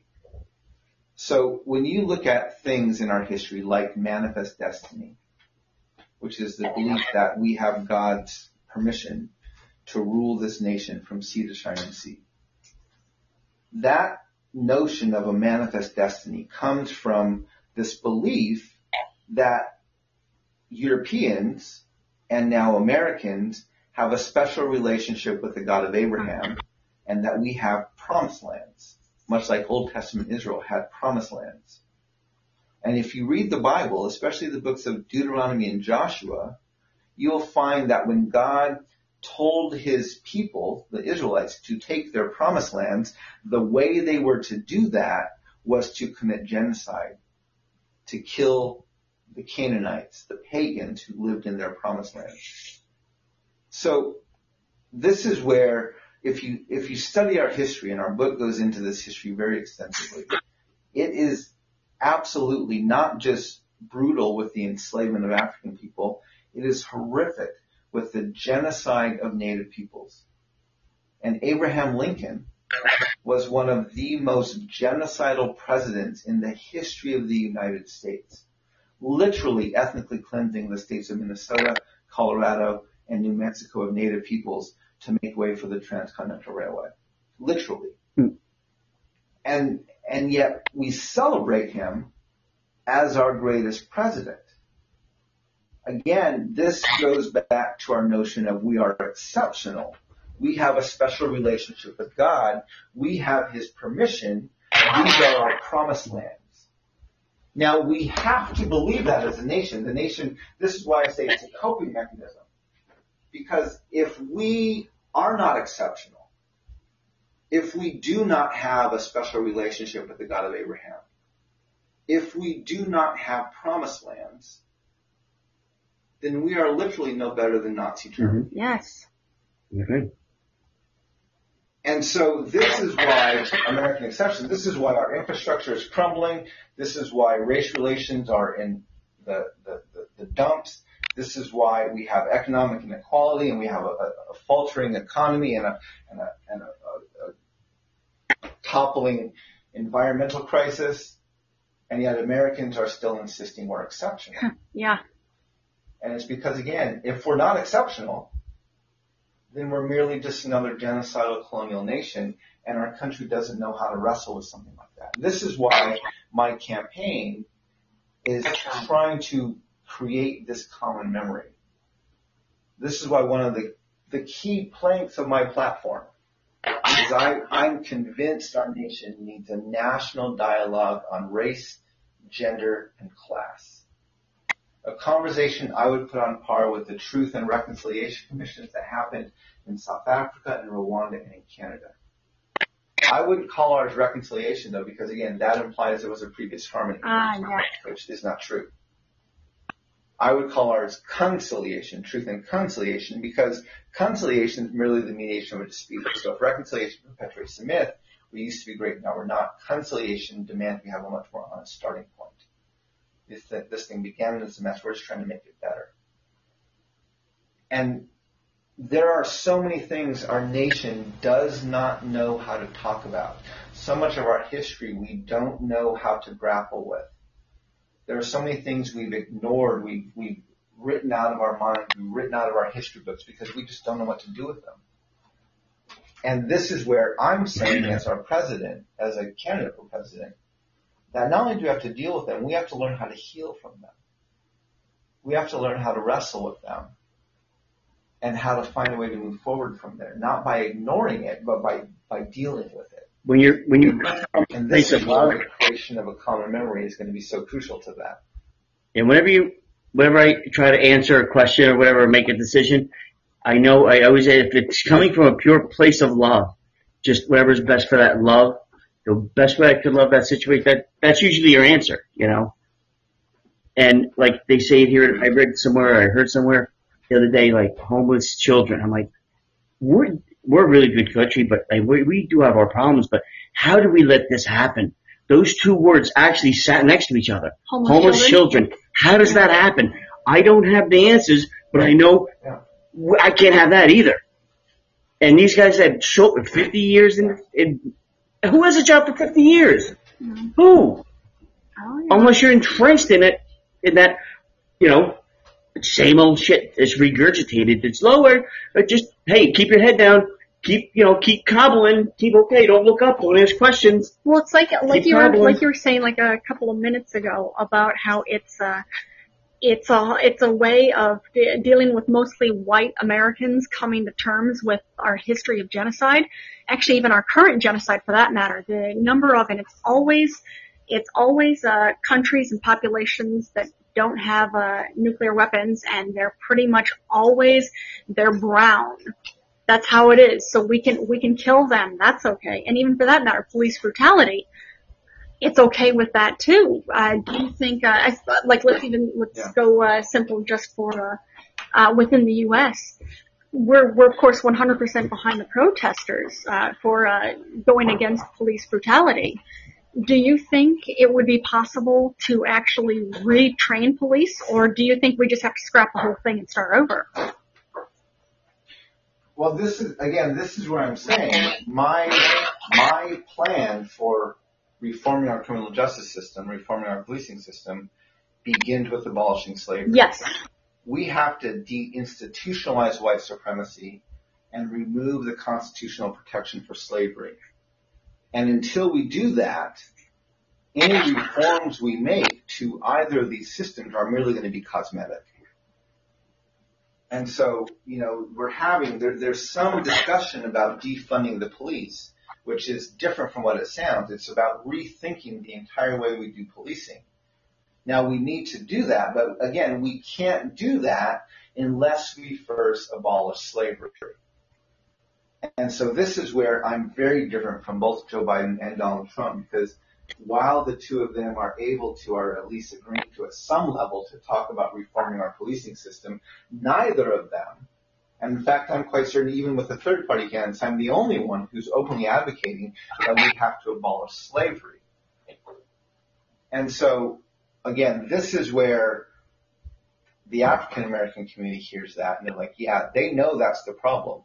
They've been aware of this for years and years and years. But it's the white landowning male demographic who doesn't fully get that. And so this is why that's not even entering into their minds as far as the solution or what we need to do to move forward. And so, so this past month has given me numerous opportunities to draw some very clear distinctions between myself, Joe Biden, and Donald Trump, and actually begin to show how they are more similar than dissimilar. Yes. One is more explicit, the other is more implicit, but they both are generally advocating for the same things. One's just a little bit of a nicer person. Or at least puts on the show to be a nicer person, yes? Ooh. We're working now, like you said about how you've been getting your message out more, which is, I think it's one thing that Tim and I've talked about before too, with, as horrifying as it is to have at the very least, a Nazi sympathizer, if not a full-blown neo-Nazi as president at this point. We feel that him being in office has been partly a catalyst for people realizing and then standing up and protesting in the middle of a deadly virus outbreak to actually go and fight, like I say police violence, but like you said, need to start with getting rid of slavery first. What can we do? What can any listener, and of course we're gonna keep reposting this so a lot of people can listen to it. How can we help the Mark Charles? Listeners, the Mark Charles campaign. So I'm encouraging people to watch my announcement video. If you go to my website, which is markcharles2020.com, okay. a year ago, 13 months ago, we announced our campaign. We had a 9-minute video where we laid out our vision for building a nation where we the people truly means all the people. And to this day, it is probably one of the best tools our campaign has to get our message out. While the Republicans are putting forward a very divisive candidate and the Democrats are putting forward a very mediocre candidate, our call for common memory and building a healthier community and our vision for building a nation where we the people truly means all the people absolutely stands out in stark contrast to both of them. And so I'm encouraging people to go to our website, watch our video, and then join our campaign. You can sign up to volunteer. You can donate to us. We are working hard to get on the ballot in as many states as we can. Because of the pandemic, we're not able to collect signatures. Well, both Joe Biden and Donald Trump are kind of pressing the limits of opening up their campaigns and doing public in-person campaigning right now. Again, what explicit versus implicit, right? Donald Trump is having groups of hundreds and thousands of people at rallies with no social distancing and no face masks. And Joe Biden is having safer events, but he's still having public events. He's still going out and gathering. And I would say voting is essential. And we have to do that. We have to find a way to make voting as safe as possible, including absentee voting. In-person public campaigning is not essential. We live in the 21st century. We have an internet. We have smartphones. We have computers. We have television, radio, newspapers. Politicians most certainly can find safer and more creative ways to campaign in the midst of a global pandemic than gathering crowds and having public events. And so our campaign does not have any public events on our calendar. We haven't held a public event since early March. And we are the only candidate, of the two major candidates and ourselves, we are not planning public events right now. And so this has meant we're not able to collect signatures in a lot of states. Yeah. And so our strategy is switching not only from being able to be on the ballot, and we're hoping to be on the ballot in about maybe 10 to 12 states, and then we will be a write-in candidate in about 32 states. Okay. There's about 7 states we will not be able to have any option to vote for us in about 7 states.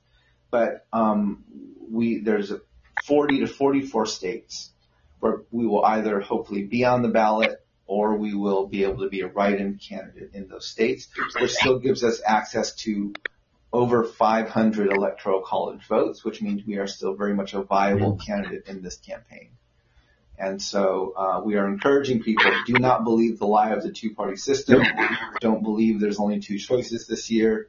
And if people actually vote for what candidate has the most vision and has the best call for unity, which we believe is myself and our campaign for all the people, we can absolutely win this campaign.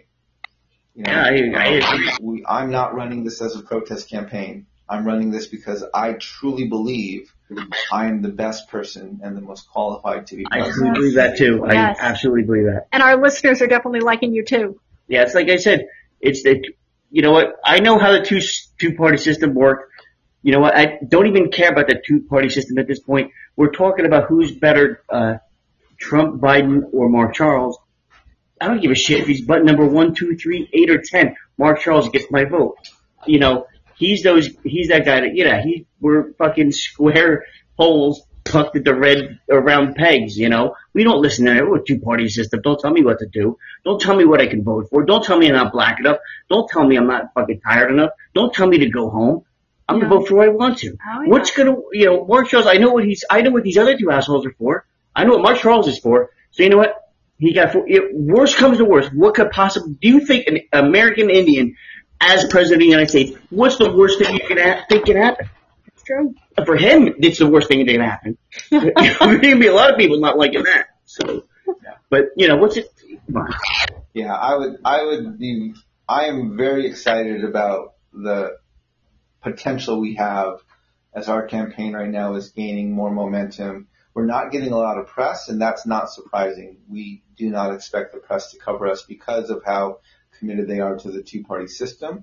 But we are gaining a lot of momentum online. We're getting a lot of momentum on social media. And I think we can absolutely become a part of the dialogue in this election. You know, and again, I don't need people to vote for me today. They don't have to vote for me right now. I need them to vote for me on November 3rd. So I still have 4 months to convince people that I'm the best candidate and I'm most deserving of hands down. What about maybe Jesse Ventura for VP? You a fan of Jesse? We have not been looking at him very closely. We do have several other people in mind. I'm not going to go into names right now, but we have several other people that we're betting. You like Jesse Ventura, right? And different options. And I have not followed him very closely as a candidate. Okay. No, I mean, I don't think he is a candidate, but I've heard some good things about him, but I have not followed him very closely, and I know. But yeah, so I do not know much about where he would stand. Yeah, it's just one of those things like, because when he became governor, it was because, and again, I have a friend of mine, actually was my boss for a long time, grew up in Minnesota, and he'd said it was the funniest thing because when it was the whole seasoned politician, you know, both terrible people. Jesse Ventura comes in like, yeah, I'm a pro wrestler. Yeah, and he was like the greatest, you know, just to say a big F they voted for him. So don't tell me it can't work. It has worked. Yeah. And it's worked for the better because once they did the annual budgets, and they said, hey, we have a surplus.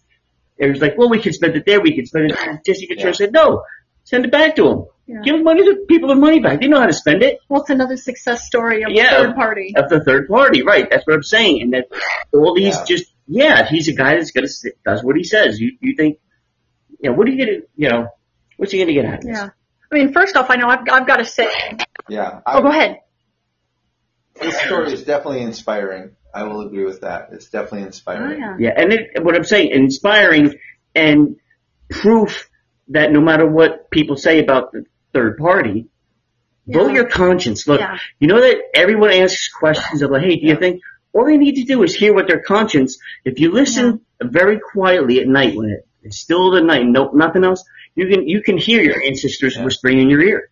They're there all the time telling you, hey, hold on, wait 1 second. Boom, it would have killed you. They kind of got your back, but you got to listen to them. Yeah. Well, it's something When people challenge me on running as we're going to be a writing candidate in probably over 30 states. Okay. And there's actually a senator from Alaska in the past few years who won her seat in Alaska as senator as a writing candidate. There you go. That's wonderful. And so again, there's that hope now. And the other thing is, if I become elected, I will be the first native man elected president. Now, people give me pushback for being independent. Well, you know what? Our first white president was also an independent. Yeah. There were no political parties when George Washington became president. So our first white president was an independent. So there's no reason our first native president can't also be an independent. Hey, Mark, I know something has to change because, you know, with everything going on with, you know, a valid third option of Mark Charles, it's not even an option at this point. He goes to the top of the list because we know what the other two have accomplished, and it's not much. Yeah. And everything that everyone knows that this Mark Charles is the right answer. Yeah. Everyone knows it. Yeah. So it's just whatever we can do to help you out, you know. Yeah, and seriously, thank you. It's been a pleasure to be on your show. Thank you so much for taking time to have me on today. And thank you for joining us. And seriously, thank you for running. It was seeming to get really, really hopeless. Like there was no light at the end of the tunnel. That this is a sinking ship. Just make your peace, and that's the way it's going. It is wonderful to actually get to speak with somebody who actually clearly has the best interest of Europe, the way you put it, all the people in mind.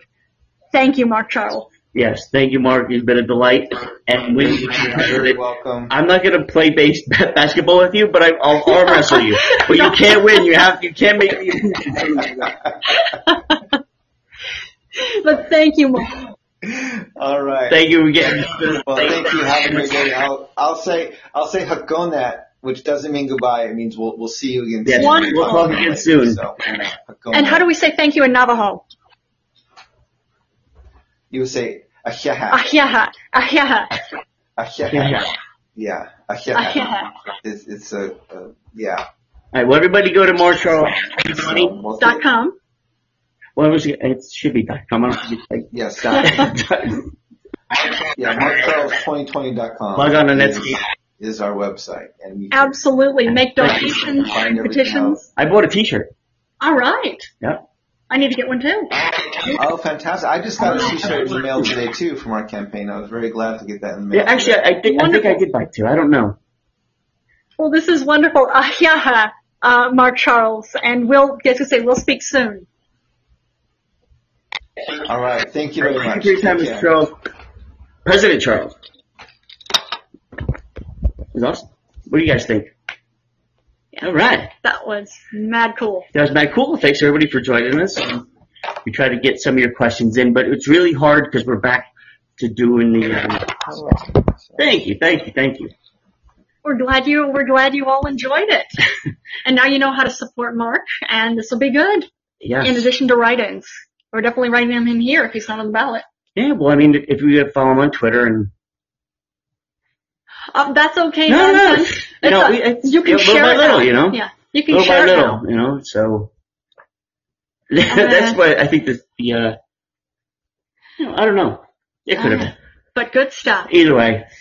So excited. So he'll come on again. I have that feeling. So.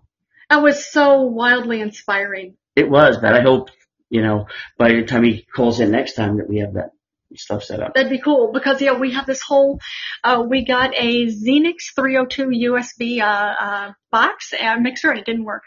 I just say that's right. Too bad he can't dunk. That's okay. He can always practice. See there, there's an honest guy that says he can't dunk. There's an honest guy. It is. It's true. It's true. Oh yeah, we're not sure what the deal is with the mixer because when Jolene called. And to me, it's the microphone. Or is it I can't hear. You can't hear me. We can't hear when people call in. Like the microphone works and everybody can hear us, but when somebody calls in, we can't hear the caller. But whoever's listening can hear the caller. Just not us. So we're not sure what the deal is. Yeah, but B&H opens up on the 3rd, so we're going to go back then. And it's true. Hopefully next time he calls in, we'll have a better setup. Oh yeah, that would be good. You know some dude. Yeah. Mad cool. I don't want to arm wrestle him still. You still don't? I don't want to? I don't. I want to definitely make sure he's present now. There you go. And yeah, there's a headphone jack. We've got the headphone jack plugged in. Yes. And we can hear it well, just not when somebody calls in. So we're not sure what the deal is. On the box. And there's and then there's one on the PC too. Yeah, and but we're running Linux. Yeah, we are. But even we do it in Windows too, though. Yeah, when we switch it over to Windows, we still can't hear it either. Maybe a loopback feature, and we were thinking that maybe it's a driver issue, but there doesn't seem to be a driver for the Xenix 302. Yeah, well, like I said, we're getting new internet tomorrow. Yep, we are. So superior internet. So superior. That'll be good. See, that's something like Mark was saying. Why can't internet be free? Like in the United States. You don't figure that shit out? Actually, you know what's funny is we're the only place that internet is so expensive. Literally the only place. All around Europe, you can get internet service, actually good internet service, a lot of it better than ours, and it's cheap. Here, it's a capitalist mindset. No, it's not. It's what it wants to be, but if it starts losing money, we only have to wait for 30 days. Yeah. All these people will be laid off. Free internet means censorship. You think so? You think it would mean censorship? I think it might. Well, it already kind of does. Russia has their own internet. Touché. Good point. Actually, the drug cartels have their own internet and cellular service. It's true. So it's true. So okay, I could see what you're saying. But yeah, I don't know. But either way, just feeling so inspired by that. Everything should be in that box. Yeah, we got everything. Yeah, no, we got everything. It was only there wasn't many pieces at all, but yeah, I do some more homework on it because it's Linux, and I think it's more of a Mac thing. And then we just tried because we dual boot if we have to. Okay. So. And Ralph is anti-government. You think as a whole? Are you thinking like anarchist, or what style of anti-government? Because of course, anarchist means a whole bunch of different things. Nope, we're not using Chrome. No, Firefox. Yeah, Firefox on Linux. And even we can switch I downloaded Chrome, so we're just going to install that. Ralph is in a cult. Well, that's not easy. I'm in a cult. You're in a cult? Nonsense Password. Oh, yeah, that's true. We're in your cult, Nonsense Password. That's true. Boku Yummy Yum Hog. Yes, we are all in that cult. We all vote for Mark Charles.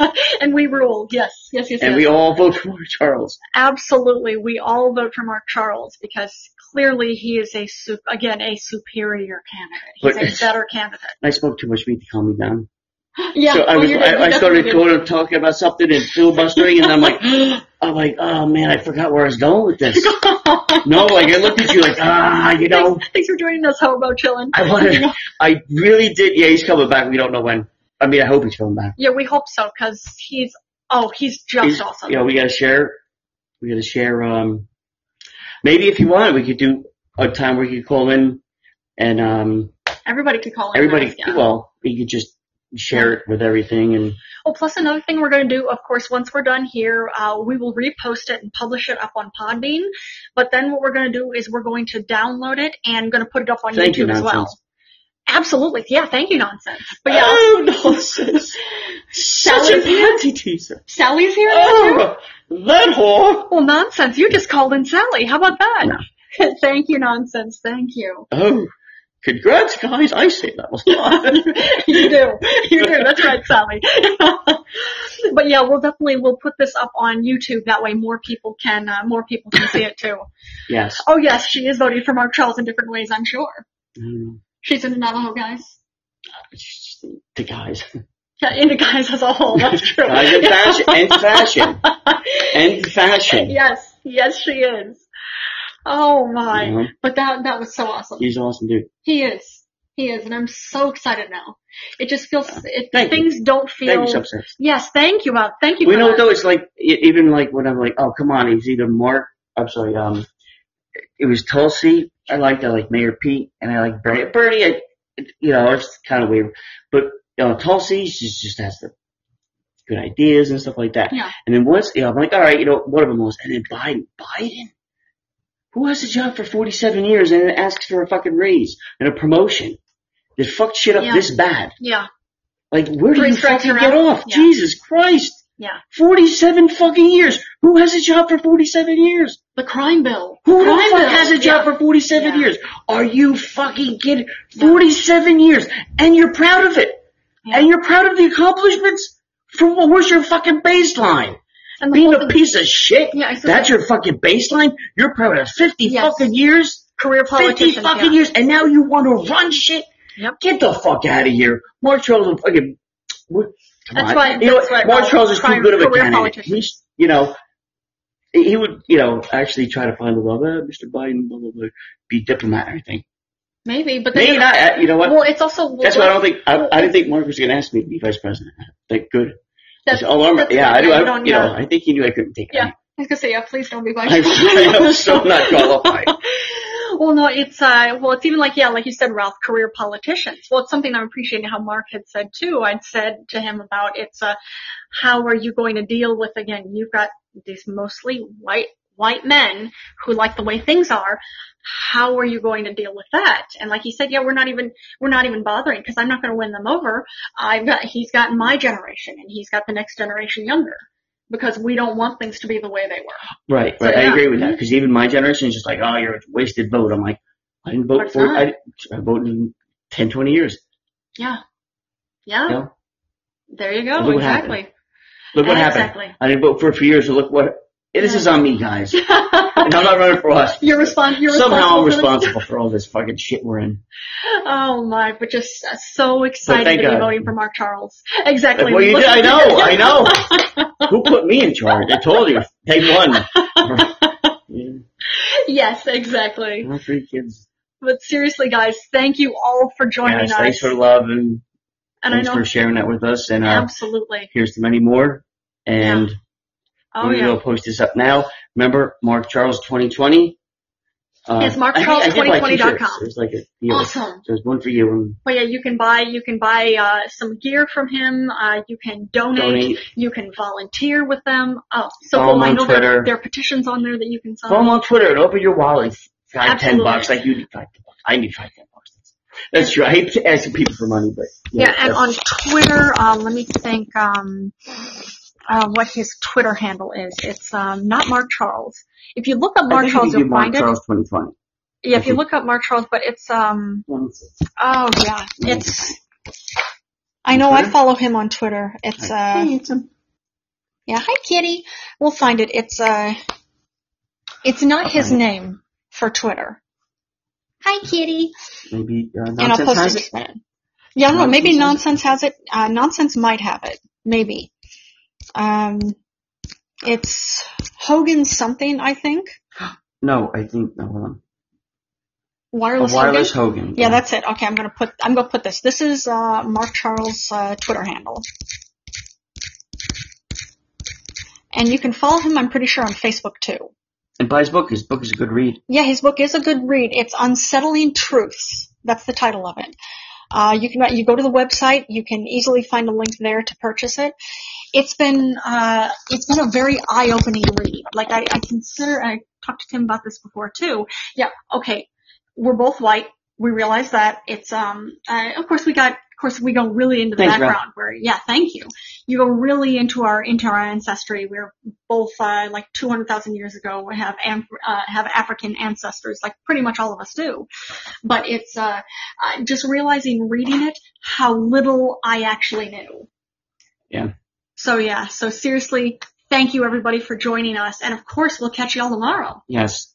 And have a good Nonsense will probably pop in there in a little bit. Oh, absolutely. But everybody, stay safe, stay healthy out there. We appreciate you giving us your time. Let's get some shit done. Let's fucking put some fucking square fucking pegs in some round holes. Hit button number 3. Sounds like a plan, baby. Biden and Trump who kiss my ass. Mark Charles 2020. Thank you. You got you too, Nonsense. Yes. You too. But we'll catch Nonsense in just a bit. And for everybody, we'll catch you guys tomorrow. Have a good night and thank you so much again. Thank you guys.